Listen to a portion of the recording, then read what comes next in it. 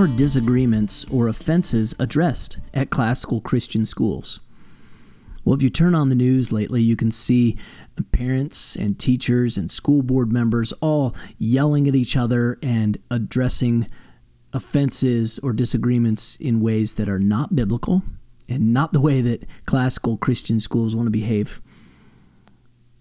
In chapter 18 of the Gospel of Matthew, Jesus instructs us to go directly to people who have offended us.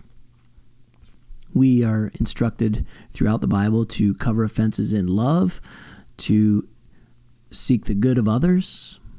This pattern of conflict resolution established by Jesus in Matthew 18 is used at classical Christian schools because the Bible is the foundation of our faith, and it's also sufficient for all of life. If parents have a disagreement with each other, they're encouraged to work it out amongst themselves. In the same way, teachers and parents are encouraged to work through disagreements before seeking to involve the administration. Finally, the head of school or headmaster is the last point of appeal. Using this process, it should be extremely rare that a school board is ever involved with disagreements or offenses.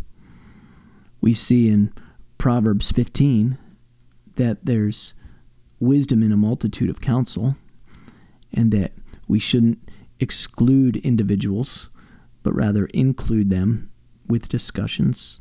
But also, we see in Proverbs 26 that a gossiping tongue is not to be believed.